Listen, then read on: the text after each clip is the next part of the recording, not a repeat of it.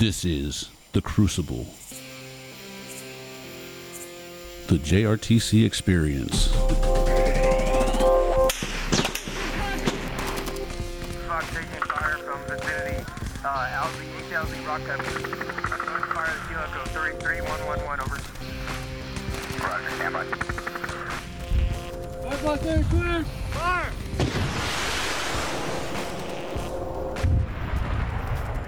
This is Light Fighter Lessons. In this series, we discuss infantry warfighting skills and lessons learned in a decisive action training environment for large-scale combat operations at JRTC. Hi, I'm Colonel Matt Hardman, the Commander of Operations Group here at the Joint Readiness Training Center, and we're here with another episode of The Crucible. Sergeant Major, would you introduce yourself, please? Yes, sir. My name is Command Sergeant Major Chris Szalai. I'm the current battalion CSM of 1st Battalion 505th Parachute Infantry Regiment of the 3rd Brigade Combat Team of the 82nd Airborne Division. Can you tell us where you're from, upbringing? Oh, yeah, sure. I was originally born in Cliffwood, New Jersey. Moved around quite a bit, but spent most of my time in New Jersey. I've been in the Army 18 years. 14 of that has served with the 82nd Airborne Division across 4 separate brigades, and then I did ROTC and some time as a drill sergeant, and then also my year at the Academy. Okay, and did some time in ROTC as well? I did. 1 year in ROTC at WPI, Worcester Polytechnic Institute, hidden gem of the Army. Worcester, Mass. Yes, sir. What most surprised you about JRTC? And let me back up. When was the last time you were here? The last time I was here was as an HHC first sergeant, I want to say in 2018, sir. Okay. So very different, unique role between a rifle company and HHC first sergeant for that, where you don't have an OC per se, and you're kind of fit in where you can and resolve friction as necessary. So I wasn't exposed to as much as I was as a battalion CSM, especially the brigade problem sets that arrived in our AOR compared to where I thought we had a lot of problems at the battalion level, but when you get up there at scale with the brigade, you kind of see like, okay, my problems are pretty small compared to what the brigade's dealing with. What most surprised you coming through? For this particular rotation, at the battalion level, what surprised me is, if I'm being candid, the amount of tasks I thought were implied to subordinate units that were not implied in terms of bringing the right equipment, having the right people, and just kind of everything that we thought, me and my battalion commander, Colonel Andy Smith, thought conditions were set when they were not set. And this place ruthlessly exposes you. I hear Morgan Freeman voice. The conditions are set. In fact, the conditions were not set. And it's not a knock per se, Yeah. right? Again, you're not leading yourself, and you have to understand that. You have to put your experience like, okay, did I tell them to do that? No, I didn't. So then really whose fault is it? And you have to kind of look in, okay, we did not set conditions for them to be as successful as that. And then furthermore, as I alluded to earlier, it just shows you how your battalion small problems are significantly smaller at scale. So in the space and time in that particular firefight or preparing for that operation, yes, you have a problem and it seems large, but if you understand holistically the large picture, it really means nothing to compare what the brigade is fighting through. Yeah, and well, I mean, I think this is probably why you're going to be a brigade sergeant major. I mean, that mature perspective, something that we've talked about in the last couple of days in some of our after-action reviews is the ability to empathize with your higher headquarters, right? And so what were some of the problems or challenges that you saw the brigade wrestling with that you looked at as you're getting ready to think about going to be a brigade sergeant major? You're writing down like, that looked like that. Yeah, hurt. it was absolutely a ton of stuff for it. So I would say what the brigade, things that I saw from my standpoint that the brigade struggled with is certainly terrain management, right? On the drop zone, around, everywhere. And it's kind of hard to point the thumb of whose problem is it, right? Because number one, yeah, you could say, hey, brigade, you need to manage this. But I don't think subordinate elements did a great job of saying, hey, boss, I'm moving here. I'm going to have this element here. I'm going to have this element here, and have the overall graphics show where everybody is. So you would know going in, okay, if I move from west to east, I'm going to run into a battery. I'm going to run into the roll 2. I'm going to run into all these elements, and it's probably not the best location for me to just drop a rifle company there. So definitely the terrain management piece was a huge eye-opener for me. And the second, for us specifically, is just understanding and being very good at digital fires for that. Like we at the battalion, my battalion struggled with this. We never had digital fires, and it showed with the amount of actual large bullets we actually fired from 105s and 155s from the batteries. We were not able to fire as many as we probably should have. So when all the senior leaders throughout the division talk about leading with HE, we never really got to that until the pursuit portion of it. Yeah. And, you know, the terrain, you know, kind of the terrain management part, I mean, it's a team effort to get that right. I mean, obviously, I think the brigade has a role in doing that. You know, one, as you kind of talk about, you know, hey, this is where I think I'm going to be. I think the other part is like, a boss brigade, I have to actually have this piece of terrain to accomplish what you want me to accomplish. This piece of terrain is essential for me to establish my command post because of the geometry of the battlefield in the C2, or that piece of terrain is essential because a battery has to go there. It's the only place that we can put it. It's the only place that's not under a foot of water, and you know, and has the terrain. And so,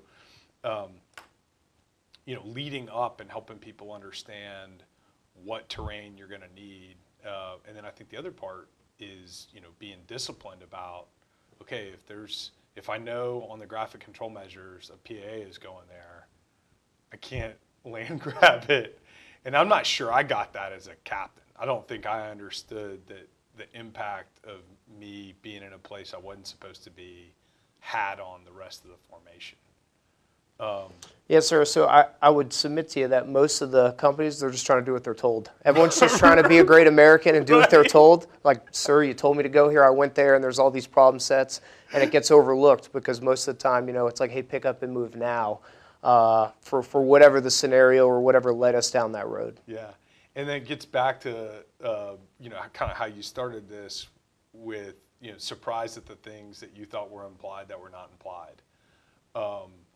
You know, going back in time, like how would you close that gap on the things that maybe you and I or you and Colonel Smith would like sort of assume that those things are just implied? How would you close that gap? Informal ways, more formal, right? Because obviously you do a myriad of condition setting before you come here. We brief all the, you know, the RSO and I brief, and that kind of drives what we're looking at. But like simple things such as like bring your tent poles, bring your tent stakes, right? Well, some of the stuff we did not bring for it. Bring certain barrels, bring everything you need to go to war with, and that's the term that we didn't define with them per se. Is like, okay, what do you need to fight and win? Versus what do you need to go to JRTC with?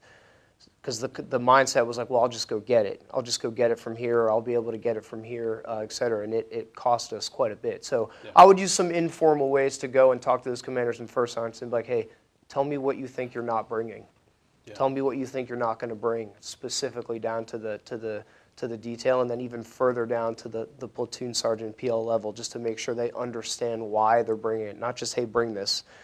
Because I think people deserve that to a certain extent of explaining why you're bringing these things and why it matters, regardless of how much space and stuff you have. So certainly informal ways versus another meeting or touch point. Yeah, no, you know, the why, I think on the left-hand side, 6 months in the past is great. It's educational. You know, this is how we make this over a couple of years, more of this become implied. If everybody just sort of gets brought up a certain way and thinks about certain things a certain way, and it's by explaining the why.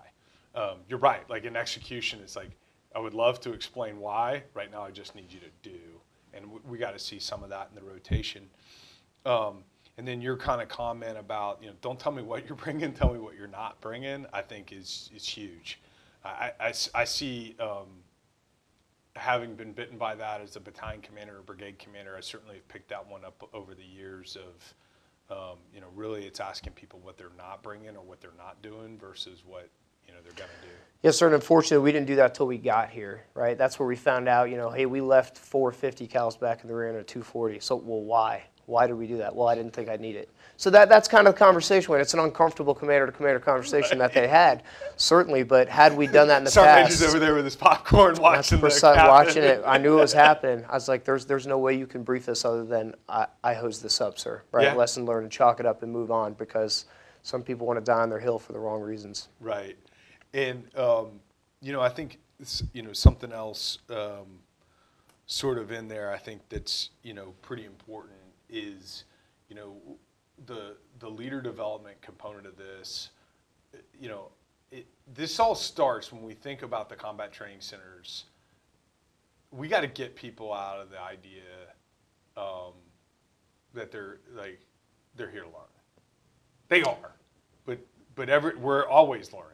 Like if we're a winning organization, we're always learning. You know, the best sports teams I've ever been a part of have been that way. You know, I played soccer for a guy named Matt Spear, and we could be beating a team 5-6 nothing, and at halftime it was always, hey, what are the 3 things that we're screwing up and need to be better at in the second half? And that, you know, those have been the best teams I've been a part of. And so, you know, we're coming to JRTC to win in combat, because anywhere winning's a habit. And if we have that mindset that we're coming here to win, that we're going to war, learning will happen, because we want to win bad enough that we're going to do whatever it takes to close the gap, to get a 5% improvement. Of course we want to learn, but I don't think we learn at the right tempo if we're not laser focused on beating the enemy and winning. I mean, you're spot on, sir. Two things. Number one, your comment about, you know, All-American 7, you know, former COG. You know, Right. the way he framed it to us at the SATB is, you know, you have 3 types of units that come here. You have units that come here to watch their unit train. You have units that come here to train, and you have units that come here to go to war. And we tried to get that mindset to the team. It just didn't penetrate as low as we'd like, right? Because we discovered, number one, we don't really understand LISCO as well as we thought we did, and number two, we're just not as good as we thought we were. All right, and that's across multitude of things for it, and a lot of lessons learned unpacked for that. So, you know, before we go forward, this brigade, one of the things that I thought was really impressive, and you know, the way you just described it, incredibly humble organization, and not in a aw shucks, like we could do better and we want to do better kind of way, but in a seriously, like, we want to dominate. We want to dominate the enemy. We want to win every single time, and we're willing to say we got to be faster, we got to be bigger, we got to be stronger. And you know, I think that is part of why there's been so much growth over the last 14 days with this brigade and your battalion especially. This willingness to be like, okay, yeah, great, we took the objective, wasn't good enough, didn't kill enough enemy fast enough, didn't reduce our casualties enough, never satisfied.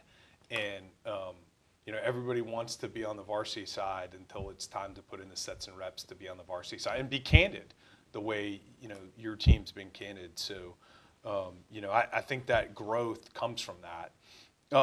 What's the number one lesson learned that you've taken out of here, you think? So as I said, so the number one lessons learned is we're not as good as we thought we were. And what I mean by that is there are things, like especially with young leaders, where there's this tremendous amount of confidence, but the competence isn't there to back it up for that. So some of my younger leaders, even platoon sergeants, PL squad leaders, right, some of the nuances when we talk about rehearsals, PCCs, PCIs, a lot of that stuff gets overlooked for whatever reason. I can't pinpoint exactly why, other than commitment over compliance per se for that. But through our training glide path, which for the 82nd, as you know, is condensed, right? We do a tremendous amount of training in a short period of time in order to get ready to assume the IRF, right? And I'm not going to use that as an excuse in any capacity whatsoever, because there's reps and sets we left on the table that we could have done for it. But I don't think this exposed a lot of things to us that we thought, me and, you know, 1P6 thought we were in a good spot, or we thought we had a handle on it, or it was implied. That simply just did not get done for that. So overall, for me, my biggest lesson learned is we're not as good as we thought we were, and the opportunities that we squandered and wasted should have been dedicated to some of these things that we struggled with. Yeah, and you know, when you and I talked out in the box, you know, part of what what I really appreciated about it and why I asked you to come here is, yes, there's things that we see with our junior leaders that folks that are more senior and been doing this are like, why? But you really talked in terms of ownership of like, I have to do a better job of teaching them. I have to do a better job of you know, helping to have this penetrate down. You know, as you think about going into your next job or advice that you give, you know, battalion sergeant majors out there, what are some of the things that you think you're gonna do different going forward, or to advise the people to do going forward to help this penetrate deeper, help maybe get some of our junior leaders to better see themselves and take some of these lessons on the front side versus the back side? So, I mean, candidly, sir, it's really easy to create a list of, hey, this is what you should do at Yeah. JRTC and email it out for it. You know, I mean, it's really easy to do that. You know, every There's unit can about kind 30 years of of do list. that. Yeah. I'm certainly going to focus, like in my opinion of my experience, there's two centers of gravity in a rifle company. You have a team leader and the first sergeant. Those are, in my opinion, are the centers of gravity to focus on for that, because there is no such thing as a bad unit in the Army. There's only bad leaders for that. That's my personal opinion for it. So it's certainly getting non-commissioned officers empowered, informed, and engaged, right? Because that's what makes our Army different from our armies throughout NATO and throughout the world. We have a professionally trained non-commissioned officer corps, right? We have NCOs that can fight, so our officer counterparts can plan and look up and out and set conditions for the next thing. If I have to have a PL or a commander worry about, did this 240 go in the right spot, or it didn't go where I want him to, then he or she's not paying attention to, you know, whatever the next phase line they have to get to turn on the next 105, et cetera, so on and so forth, right? So it takes capacity away, and that comes up at scale. Even at the staff level, you start taking field grade bandwidth away, then that's what the difference between a 65% plan and maybe an 82% plan for that. So it's certainly energizing the non-commissioned officer population and educating them specifically on LISCO-esque things versus like, hey, because none of the stuff, I mean, sir, none of it's crazy talk. I mean, it's like, make sure we have security established when we get off a helicopter, right? That's NCO business for that. So it's not necessarily, hey, this is what I hosed up and lessons learned. It's like, hey, these are things that we must do to be successful, period. Whether we're at the Joint Readiness Training Center or we're, you know, somewhere in Indo-PACOM for that. So I'm definitely going to target specifically on our non-commissioned officers, right? Being a leader of character, leading by personal example, inspecting, and then training as necessary for that. And then leaders at all levels set the tone for everything, right? So what we talked about when you said the humble pie and how we did, that was pushed down from us from P6 at LTP. Prior to even going to LTP, we are here to learn and get better and welcome everyone in with open arms. And if we don't set that tone at the top and it permeates through the battalion commanders to the company commanders, it's not going to go as well for us. We're going to try to hide things, or we're not going to take advice and things are going to get catastrophic, and we're going to start pointing the finger and, you know, blaming Geronimo for having bore-sighted that day or whatever the excuse or reason is for that. So it's really those two specific things. And then, again, informally having discussions with specific warfighting functions about, hey, we hosed this up really bad. Here's the recommendation for it. Or just, did you take a look at this? Did you take a look at this? Because it's real easy to go and say, hey, you know, Major so-and-so, you probably need to do this, and then they don't do it, and we just point. I told you that that's just not beneficial for everyone, especially as the stress gets high. So really those two things for me is target that non-commissioned officer population and informal leadership with getting everyone kind of on the right page and sharing some lessons learned. Yeah, I think a lot of this gets to experiences that people have and had not had. And, you know, part of why we call this place the Crucible is we're trying to expose people to those experiences, right? For the things that go well and there are things that went well in this rotation. It reinforces, is like, oh, you know, like maybe my sergeant major wasn't crazy. You know, he harped on this for the last 6 months, and we did that, and we did really well at it. And then the things that maybe we're not as good at, it really just exposes and challenges us to get better. And there's kind of no hiding from it here.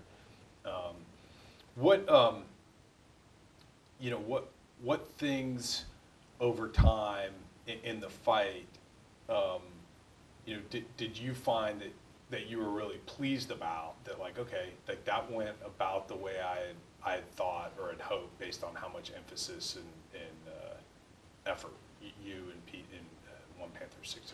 So really three things that I thought. Number one was just engaged leadership. Like we had extra violations, we had issues, but we had engaged leaders at points of friction when necessary to prevent further issues, right? So engaged leadership is something that's always harped, again, top down from P6 down. So I was very pleased with that. Number two was definitely our ability to parallel plan for that. So the ability for, I think, everyone can say, and in my opinion, is commander-to-commander dialogue is always what everyone wants, right? Do you understand, and et cetera, right? So our ability to do parallel planning, whether it involved me going to the companies or someone dropping off graphics and picking up, the ability to do parallel planning gave a lot more time back to the companies. Because I would say 85% of the time we followed the 1/3, 2/3 very well, and that was only enabled because of the parallel planning. And then our ability to employ AT systems rapidly. I could not have been more pleased with that. Again, to me, that's a mentality, right? When we're crossing an LDA, we're not sending some riflemen like we do at Ranger School. We are going up there ready to put those weapon systems to work, right? Because there was certainly no shortage of the enemy at some of the major LDAs we had. Yeah, a lot of blinking lights from Geronimo, for sure. And I mean, that was impressive. I mean, in the employment of Carl G's, the employment of Javelins was superior this rotation. The empowerment of leaders, let me flip this to you. I've heard this a lot, and over time it sort of crystallized here as people talk about it. I think it's less empowerment and more about accountability, right? Because like we lay out like what the duties and responsibilities are for a team leader. Like they're empowered to do those things. I would maybe frame back like, are we accountable, right? And I think generationally, I hear a lot of leaders take this on. I have to do a better job of empowering my subordinates. I think what they really mean when I peel back is that I need to do a better job of holding my leaders like accountable to do these things. Now, my view is like leader development. If I've trained and certified you to do something, then I just sort of expect you to go do that thing. That's right? fair. That is fair, sir. I will tell you, I have a great many conversations with subordinate leaders about individual responsibility versus leader accountability. And it can kind of sway, both ways, right? Because a kid doesn't do what he's supposed to, like, hey, who's his NCO, who's his leader, et cetera, right? So maybe I framed it poorly. So for me, the empowerment piece means it's all built on trust, right? So you understand the commander's intent. We're not supposed to, be compromised or XYZ's happen. I know that's on the high payoff target list. I can take out that threat right now. Full send, go. I trust you. And I trust that you trust me that if you make the wrong decision, we're going to unpack and I'm not going to nuke you in place, right, for that. Is them having the ability to fight as necessary for that. However, on the flip side, I can't argue with your comment about accountability because ultimately that's what it comes down to is holding people accountable. And people say, I hold my personnel accountable. Well, it might only be that one time when it comes around for a report card. There's a whole 365 days where we're able to shape and influence and change behavior and culture within a formation. And sometimes that's uncomfortable, right? You have to be comfortable with getting rid of people. And as we set out there on the range, like the hardest thing right now, I think, from a young man or woman to do is look another man and woman in the face and say, you're not doing a good job. Yeah. And, I would go one further. I think it's the peer side of that, too. Within a fire team, when it's like, hey, man, you know what we're supposed to be doing right now. Why aren't you doing it? I love the drop zone. The drop zone, if you've never had experience of being in an airborne unit, the drop zone is the most democratic place in America, right? Because if you're not out of your harness, if you're not doing the actions that you're supposed to do in the drop zone in the dead of night, it's such a chaotic environment. It doesn't really matter, like, if a paratrooper sees somebody not doing the right thing, the expectation is they're correcting them, right? And I mean, that's like nirvana of where we want to be, of, paratroopers be like, hey man, you need to pull security right now. Who are you? It doesn't matter, does it? And ultimately, I think that, that this place helps to show that, because when everybody's doing what they're supposed to do to the best of their ability, it doesn't mean it always is going to come off.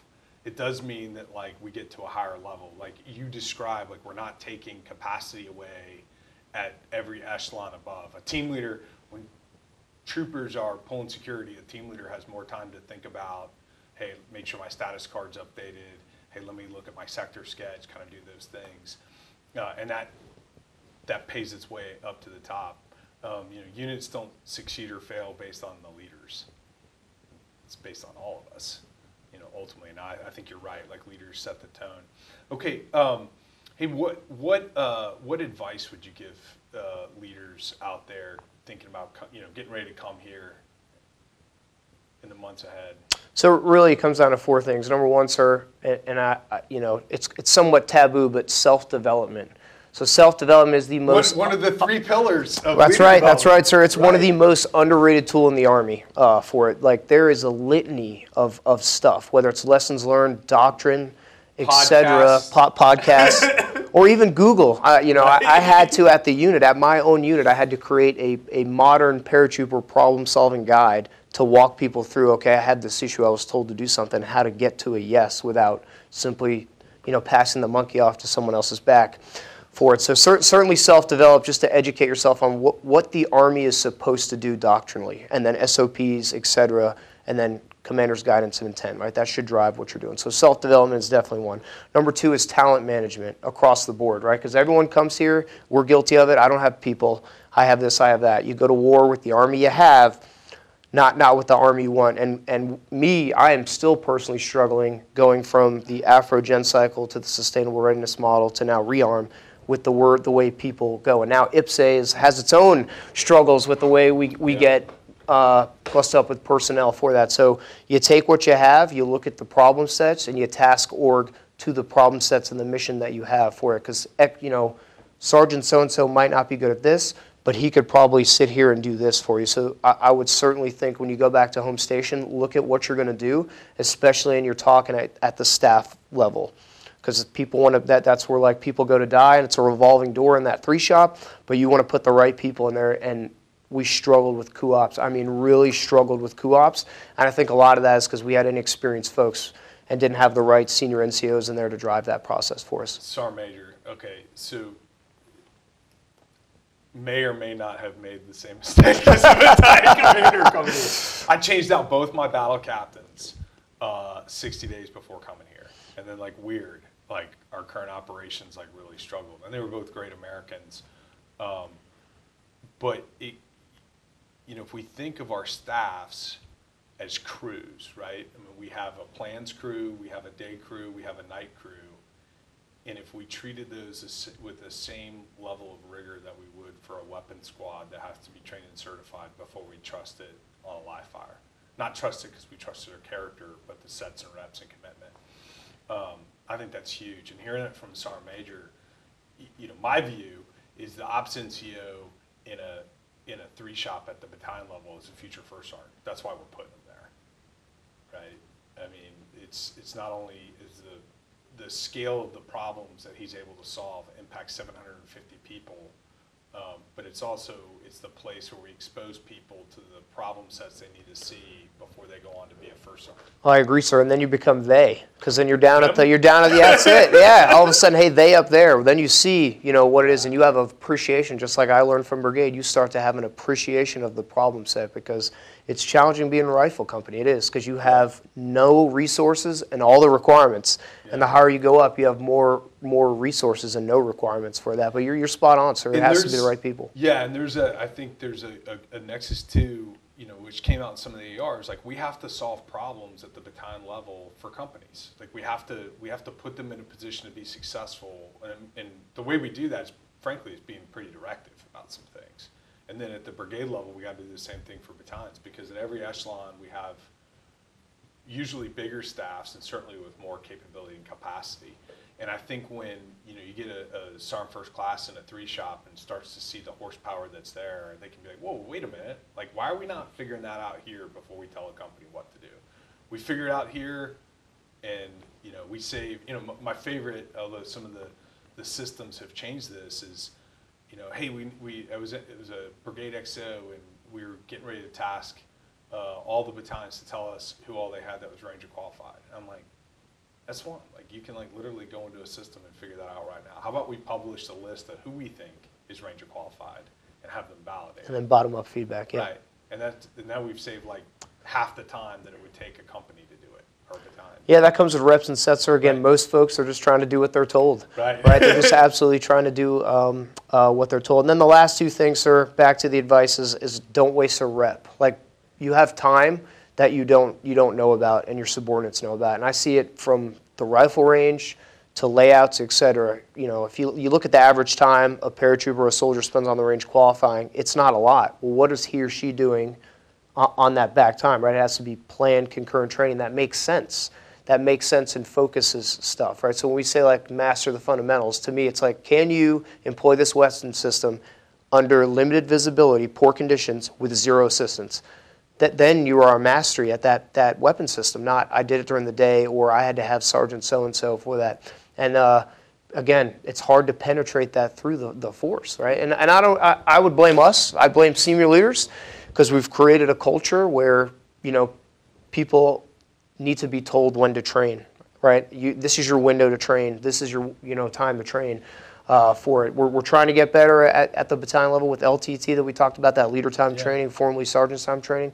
But with competing demands, it is challenging for that. But it's to me just again a mindset. Everyone wants all their people, right? A squad, they're like, well, I only have half my people here. Well, that's still 50% of what you had that can get better at whatever that specific task is. And it aggregates. Over 6 months, if you're training who you have available, when you have them available. In 6 months, you'll have touched everybody, and you'll have touched a bunch of people a bunch of times, and it aggregates to being pretty good at it. I think part of it's like folks have never seen an Army like that, I wrestled with this as a brigade commander. I would describe, and they wouldn't understand what I was talking about. I'm like, I'd grown up with nothing. If you were out in the field, like you were just training. Like you just wouldn't sit around. There was no way. And then I think the second is it's given the priorities and saying, okay, hey, if you have free time, if you have time, this is what you need to be training on. This is what you do. As I think back, like those were the units that I was a part of that was really good. Like I knew weapon squads, they were going to do crew drills, like all the time, consistently. And they would practice and rehearse, and they would compete against one another, and then they would do it blindfolded, to your point of doing it in limited visibility conditions, and switch positions over and over again, to the point that they took great pride in who could do it to standard the fastest.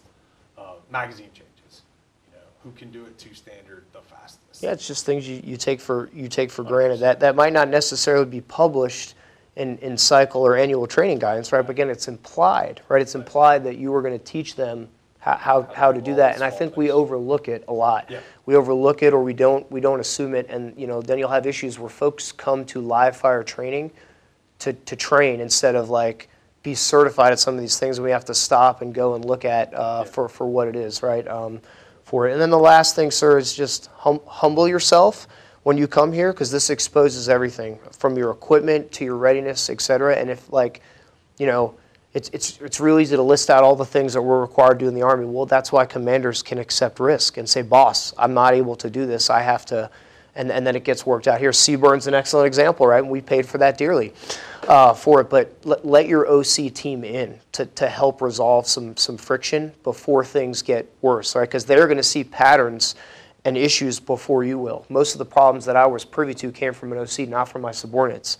And I was able to go face-to-face, direct, and formally to adjudicate appropriately. So if you have problems or whatever from day one, let your team in, your OC team in, to kind of help set the stage for you and allow you to get better for you. And if it turns out it doesn't work, at least you were able to try and say, okay, that did not work for us based off of my personnel, my mission set, my equipment, et cetera.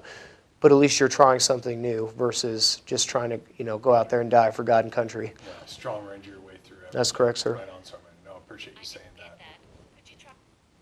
that. Okay. Hey, I'm gonna let you have the last word. We gotta close up here. You gotta get on an airplane. What closing thoughts do you have? So my overall closing thoughts, sir, is like, just come here to go to war, right? Don't come here to train. Do not come here to try. You can't come here to try things out, right? This is the place to fail because you don't, but you need to come here with your unit with the mentality that you are coming to go to war with Geronimo, right? And if you come here with that mentality and your subordinates come here with that mentality, they will bring things to bear that they have never done. This place provides training that nowhere else can be replicated, a CTC, right? We talked about this with the disruption zone, right? When you read about it, and now newly published 3-90, okay, disruption zone, well, what does that mean? Well, it means that there's wire everywhere, there's creepy music, Geronimo's every 200 meters, and forces you in places you don't want to go or where they want you to go. And it's very challenging to replicate that for it. So it's understanding the totality of everything you have. So my closing comments is prepare your unit as if you are going to deploy to war when you come down here, and you will be better off for it. I could not agree more. Hey, I'm going to close out with a couple thoughts. So, things I appreciated, first and foremost, I appreciated, in the fight, watching you, humility above all else. I mean, you're a pretty confident non-commissioned officer. And that really, frankly, showed by being incredibly candid about, like, hey, I think we're doing okay in this, but these 3-4 things, like, we got to get better at. The second is, I appreciate how you and your commander impose your will on your formation. Well, sir, that's why they refer to him as Andy White Lightning Smith, because they ride that lightning, sir. And, and I think, if you're a squad leader, a platoon leader, a company commander, you can't begin to impose your will on the enemy until you impose your will on your own formation. And, this, when you come here to fight and win, and you want to do that, and you're not going to be distracted by other things, and you're laser focused on that, it brings units to a different level. It really does. People push past the point that they thought they could go, and your team, air assault, deep, fought through some of the, fought through Jurassic Park, kind of the dinosaurs out there, got onto the objective, fought through the objective, and it was really, really awesome to watch, and watch your young leaders take on the persona of the organization to seize the objective. And so really cool. Appreciate your time. Look forward to having this conversation with you in September. Yes, sir. And congratulations to all your success here and all the success you're going to have with the Falcons. Thank you, sir. All the way. Thank you for joining us on The Crucible, the JRTC experience. The Joint Readiness Training Center is the premier Crucible training experience. We prepare units to fight and win in the most complex environments against world-class opposing forces. We are America's leadership laboratory. Again, we'd like to thank our guests for participating. This podcast was created and produced by Mr. John Mabes. It was recorded and edited by Chief Thomas Rich and researched by First Lieutenant Anthony Cho. Intro vocals were done by Mr. Robert Chopper. Special thanks to Captain Jermaine Branch and Mr. Jeff England from Public Affairs. Be sure to like and follow us on social media to keep up with the latest warfighting TTPs learned through the crucible that is the Joint Readiness Training Center. Follow us by going to https://linktr.ee/JRTC. We'd like to thank our partners at the Center for Army Lessons Learned of the Combined Arms Center, especially the JRTC Call Observations Detachment. Be sure to follow them on social media as well. Follow them at https://www.army.mil/CALL. Don't forget to like, subscribe, and review us wherever you listen or watch your podcasts, and be sure to stay tuned for more in the near future. The Crucible, the JRTC experience, is a product of the Joint Readiness Training Center.